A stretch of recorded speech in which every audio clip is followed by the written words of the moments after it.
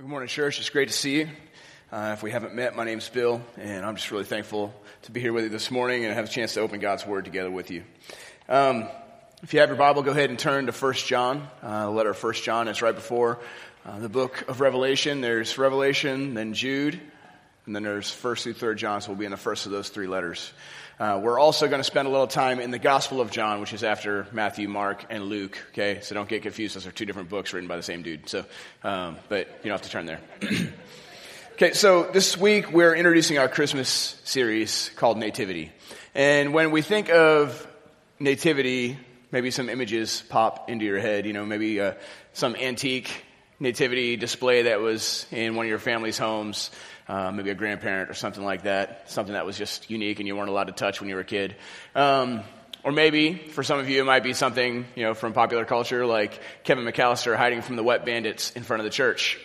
If you haven't seen the movie Home Alone, I can't help you out. But Kevin is hiding on the right there in the curtain that he tore down. So, pretending to be a shepherd. So, the actual definition of the word nativity is, oh, there we go. We're just flying right now. We're going to talk about it all. Done. All right, here we go. I don't know. There we go. Okay. We're good now. It's the occasion of a person's birth. And in this case, we're celebrating Jesus' birth, right? But why do we make such a big deal about it? Why do we spend a whole month kind of building up towards this? The early church, they didn't have an annual celebration of the birthday of Jesus. But they did continually celebrate the reality that Jesus came in the flesh. And the word for that is the incarnation, coming in the flesh. They continually were in awe of the fact that God took on flesh in Christ. So they didn't celebrate the event of it as much as the fact that Jesus came. And they celebrated that throughout the year.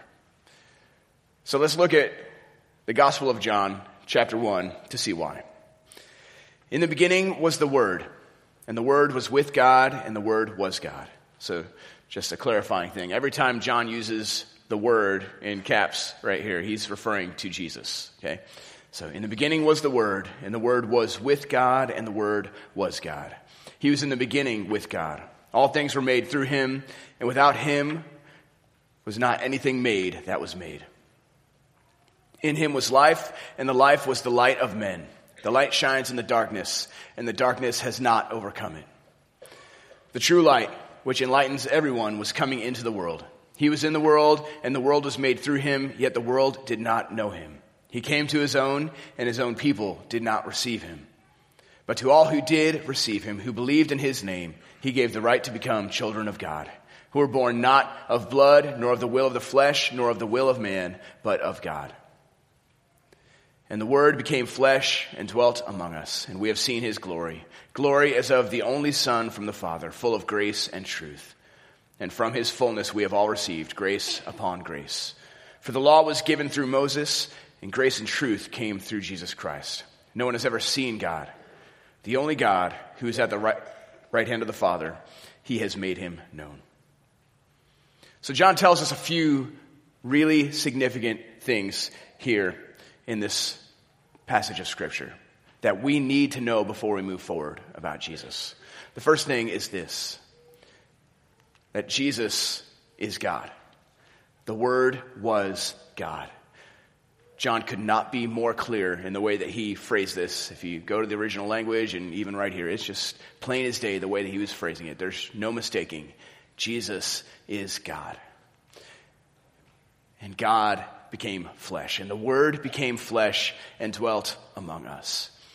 Now, this is not the way any of us would have written the story. If it were up to us, we were making this thing up, we would not have said, okay, let's take the Almighty God and for his arrival into this world, let's make him a baby. Right? That's not how we would have done it. A helpless, frail, little human being. When my oldest daughter, Ella, was first born, I remember the thought keeping me up at night that her staying alive was up to me. Right? Every little breath or stopping of her breath or pause in her breath through the baby monitor, I'd be like, is she alive? I'd be freaking out. And just the reality that she was so completely dependent on us as parents for her survival was almost overwhelming.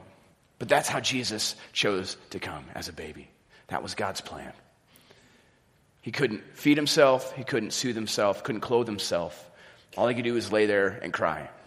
And don't try and give me the no crying he makes business, because I'm not buying it. Right?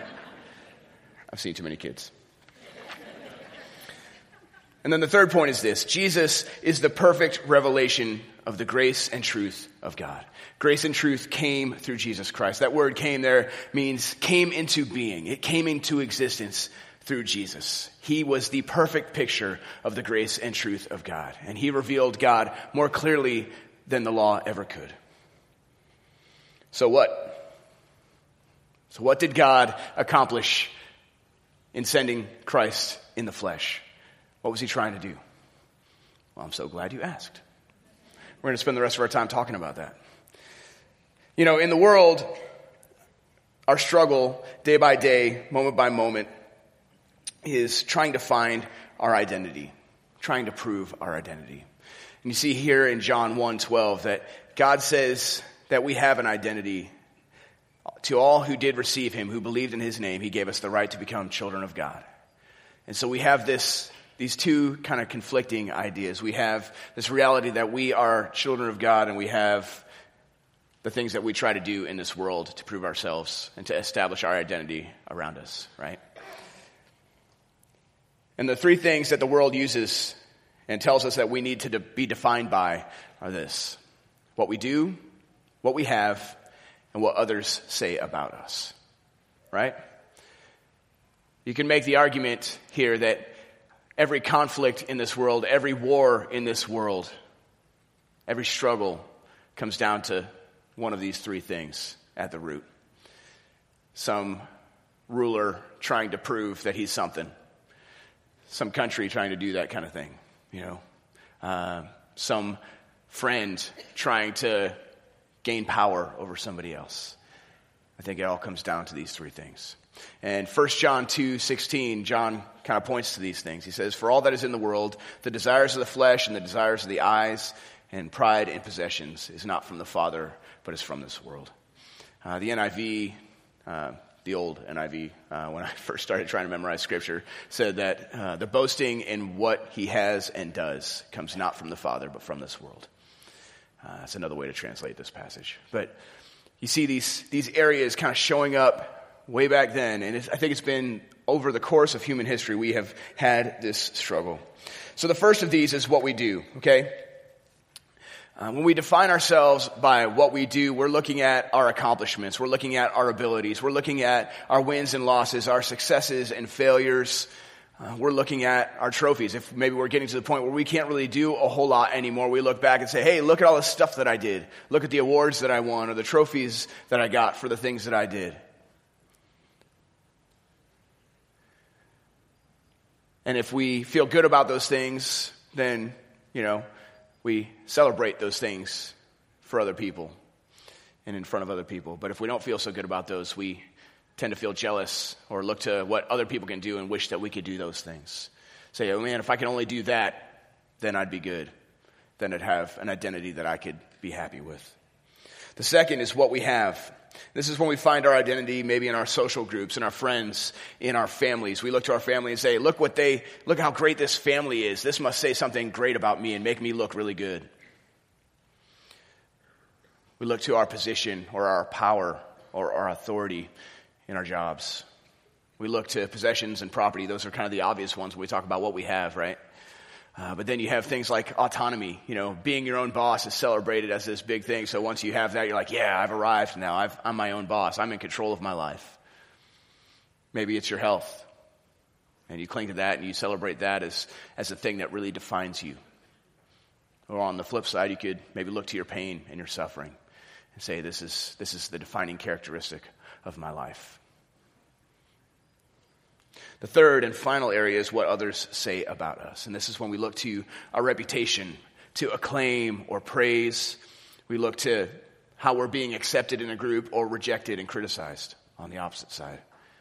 And we allow those things, the way people's words hold sway and power in our lives, we allow those things to define us. And I think these words and the things that people say about us, I think those carry the most weight in our lives, because it's not just a moment-by-moment thing. It's not just what's happening now, but it could be a voice that comes from your past that you've been trying to get out from under its shadow. Maybe a parent said something to you when you were young, and you've spent your entire life trying to prove them wrong and prove that that's not true about you. Maybe it's someone else who was close to you or just had some weight in your life. Words have power in our lives, and they stick around longer than we would like, don't they? But the result of trying to find our identity in these three areas is a roller coaster, right? It's a roller coaster of pride and shame. When things are going well, when we have a lot of stuff, and we have the things that we've wanted, and people are saying great things about us, and we're able to do a lot of good stuff, we feel pride. We start to compare ourselves against others, and we feel pretty good about ourselves. Like, I got this figured out.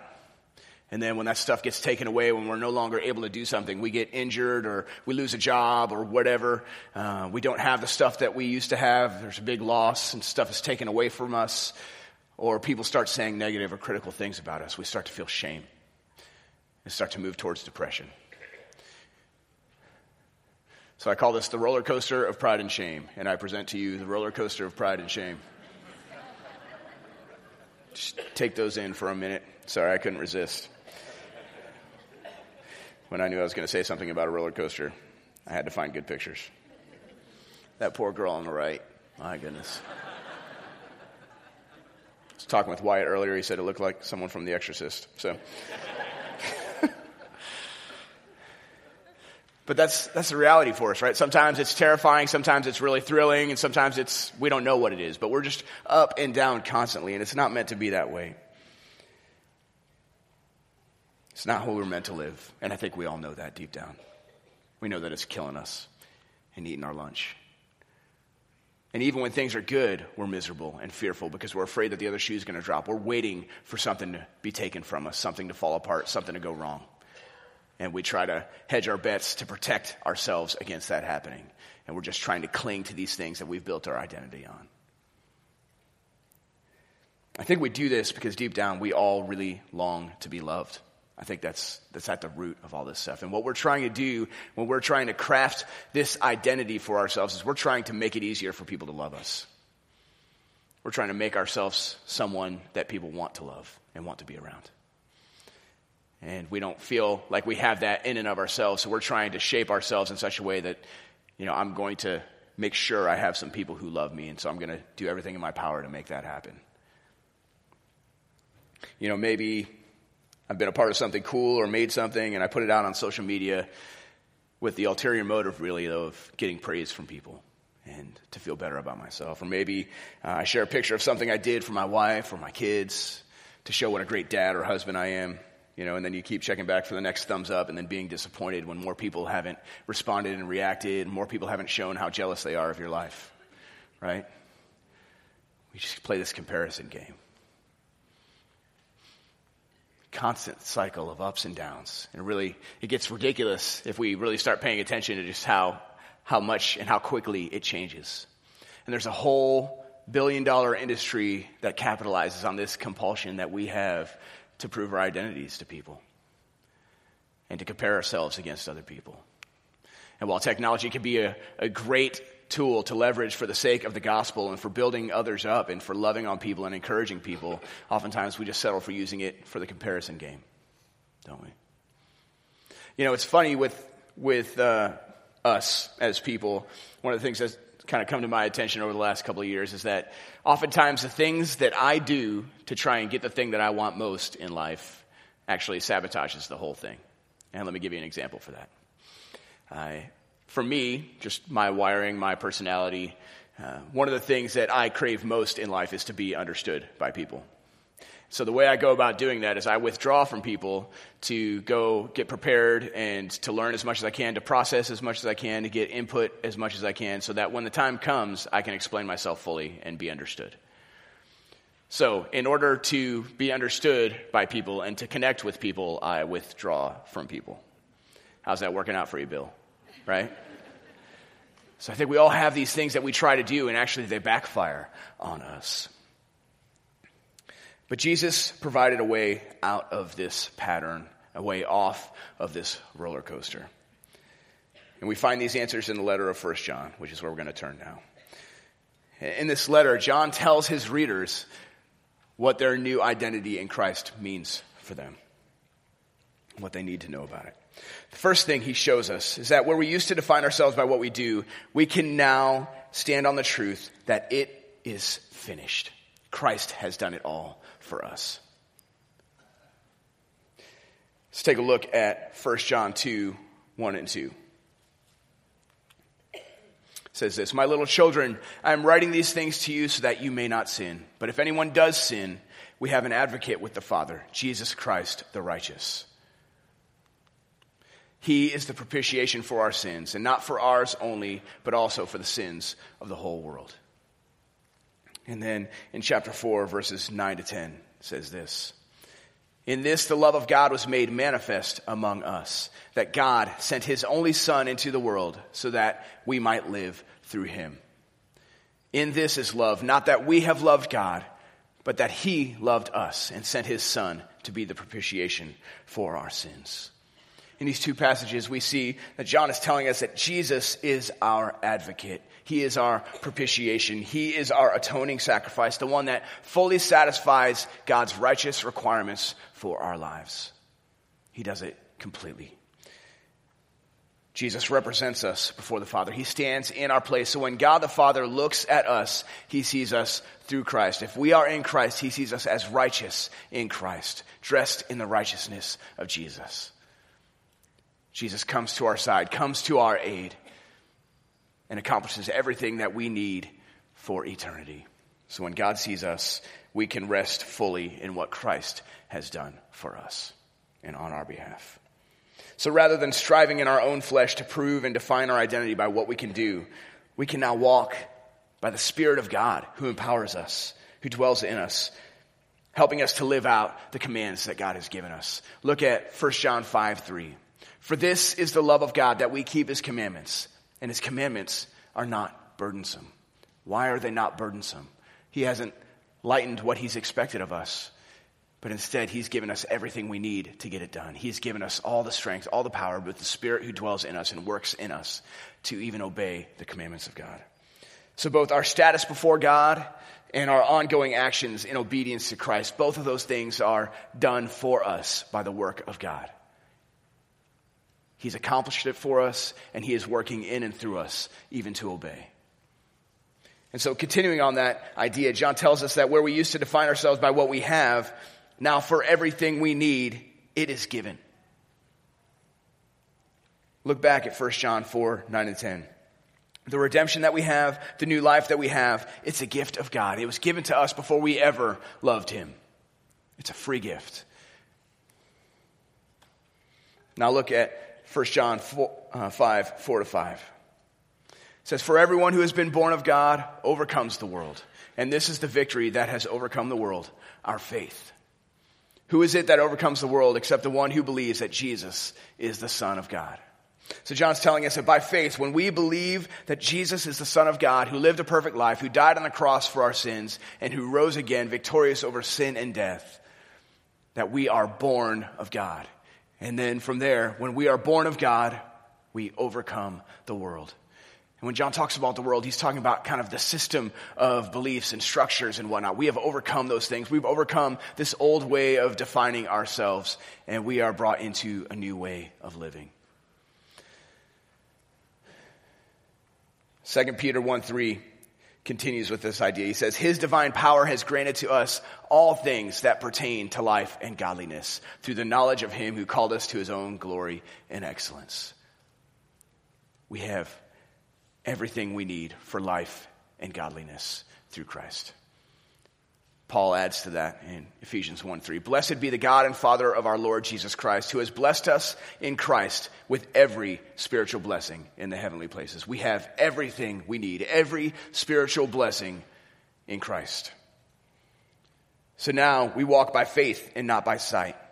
We've received a gift that we could not tangibly see. We can't hold it. We can't touch it. but it radically alters our day-by-day living. I had a professor named Jimmy Dukes in seminary, and Jimmy Dukes is just an awesome name, isn't it? And he was from Mississippi. I mean, it was perfect. Just, it all matched. But so he was just a great Greek professor. And every time we would go through 1 John, every time we would come across the phrase eternal life, he would make sure to emphasize that when John says eternal life, he's not talking only about a length of life, a quantity of life, but he's talking about a certain quality of life. The eternal life we receive is not just a long life, but one that is of a different kind, one that is of the kind of heaven. And that life has invaded our own life and it changes us from the inside out. And so our lives begin to look like heaven in the way that we live here and now. We've been given a different kind of life through Christ. And we have that by faith alone. And then finally, John tells us what God says about us. And what he says about us supersedes anything that anyone in this world can say about us. Take a look at 1 John 3:1. See what kind of love the Father has given to us, that we should be called children of God, and so we are. The reason why the world does not know us is that it did not know him. We are called children of God because of Christ. You are a beloved child of God because of Christ. You're no longer a slave or a servant, but an adopted son or daughter. And with that standing, there's a difference. You know, my children, no matter how foolishly they might behave, no matter what they may say to me, no matter where they go, no matter what. And my youngest one in the middle there is testing the boundaries of that statement. Oh, the stories I could tell about this one. I'm just going to let that soak in for a second. But no matter what, they will always be my children. You know, they can't undo that reality. They can't leave that reality. They can't make me not love them anymore. They're my kids. How much more so is that the case for our perfect, loving Heavenly Father, whom John says he is love.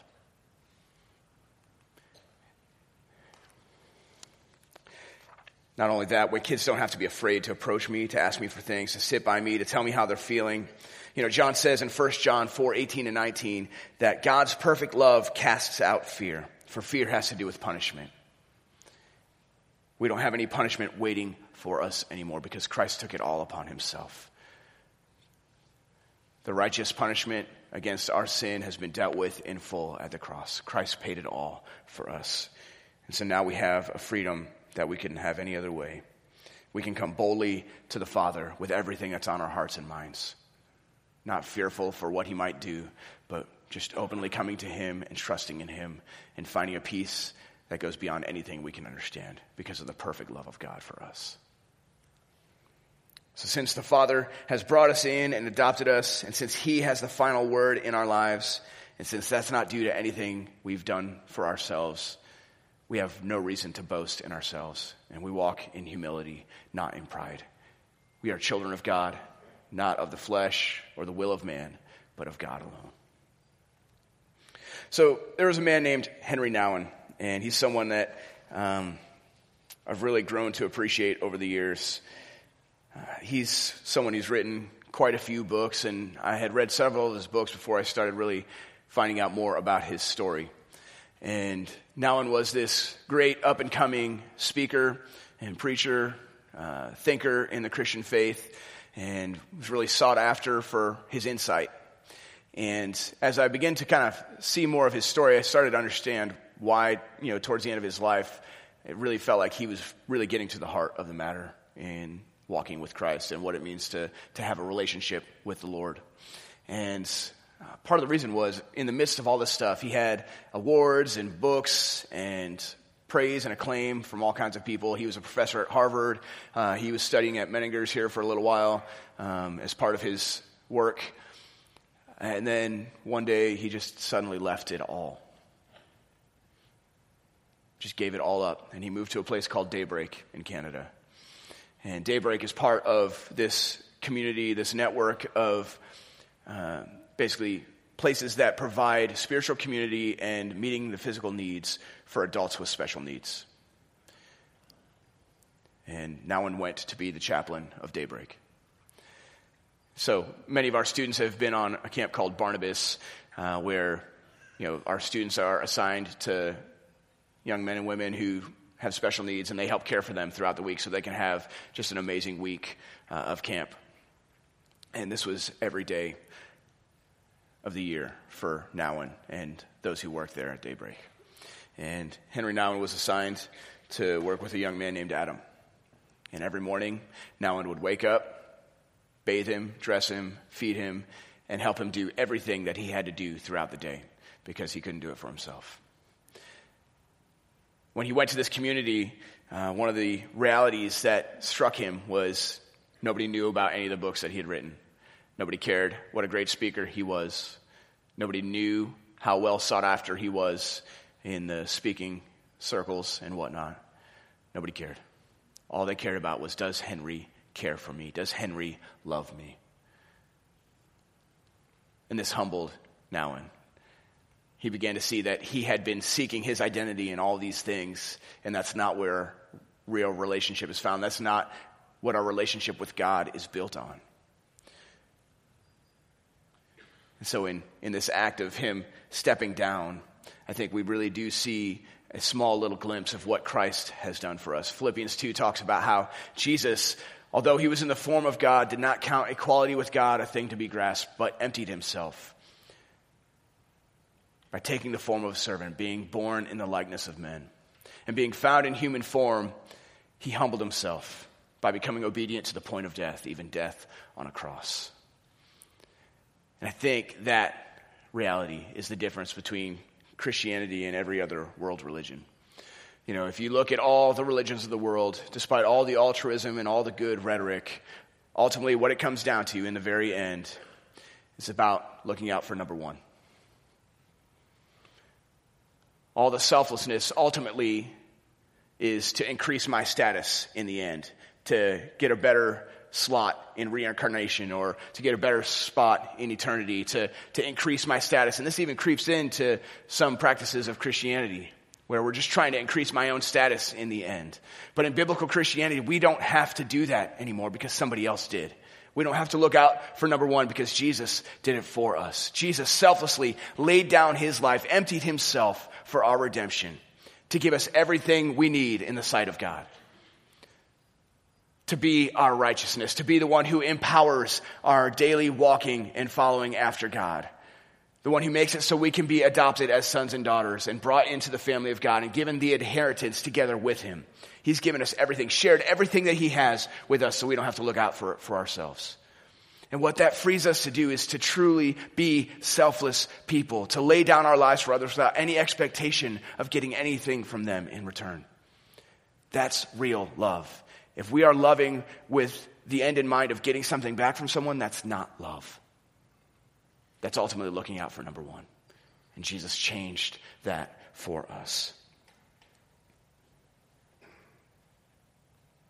So let me tell you something. You don't have anything to earn or to prove in the eyes of God because Jesus did it all for you. And I'm going to say that one more time because I think we need to hear this. We need to hear it daily. You don't have anything to earn or to prove in the eyes of God because Christ has done it all for you. And there's great freedom in that. So how do we have this gift of identity? How do we receive this gift of freedom? How do these things become true of us? How do we have the strength to let go of what we do, what we have, and what people say about us and cling to what God says about us? How do we become selfless the way Jesus was selfless for us? And John gives us a very simple answer. And we find it in 1 John 5:11-13. Now, John had just finished explaining all the things that testify that Jesus really was God in the flesh. He talks about the water and the blood and the Spirit. And most of all, he says, God the Father said, "This is my beloved Son in whom I am well pleased." And then he goes on to this. And this is the testimony, that God gave us eternal life, and this life is in his Son. Whoever has the Son has life. Whoever does not have the Son of God does not have life. And I write these things to you who believe in the name of the Son of God, that you may know that you have eternal life. Whoever has the Son has life. Whoever does not have the Son of God does not have life. You want to have freedom from the roller coaster? You want to know where you stand in this life and after this life is over? You want to know that you have eternal life? John says, believe. Believe in the Son of God. Put all of your trust, all of your hope, all of your confidence in the finished work of Jesus for you. Because it is finished. He has done it all. It is given. He's given you everything you need for life and godliness. And because of him, the Father calls us beloved children. We are adopted into the family. What we need to do is we need to allow all the good, all the wins, all the great things that people say about us, and all the bad stuff, all the losses, all the pain and suffering that we have in this life. We need to allow all of those things to point us back to this truth, that the Father has called us his children, and that is our identity. You are not what you have. You are not what you do. You are not what people say about you. You are a child of God because of Jesus and him alone. And all of this is made possible because of the nativity, because God took on flesh, because he humbled himself, became selfless for us, that we might partake in his life, that we might share in his identity as a child of God. And this time of year can be a wonderful reminder. It can get really busy and crazy. We can get caught up in the stuff. But I want to encourage you and pray for you that this would be a time of year where you really focus in on the gift that you have been given through Jesus coming, through him humbling himself and giving us a picture of what it means to step down and to selflessly love others. He has done it all for you, church. What an amazing gift he is. Let me pray for us. Father, thank you so much for the life that we have because of Jesus, the new life that we have in him. Thank you for the redemption and the adoption that we have through his work for us. Thank you that it doesn't rest on anything we've done for ourselves, that we can't pull ourselves up by our bootstraps and make ourselves more appealing to you. But Lord, Jesus is enough for us, and we can rest in what he has done and who he is for us. And Lord, over these next few weeks, as we just spend time celebrating Jesus' birth, remind us why. Remind us that he has given us a new identity, that we get to share in being a child of God, adopted sons and daughters, and brought into the family for eternity. Thank you for your unfailing love for us, that you loved us when we didn't even think of loving you yet. We pray this in Jesus' name. Amen.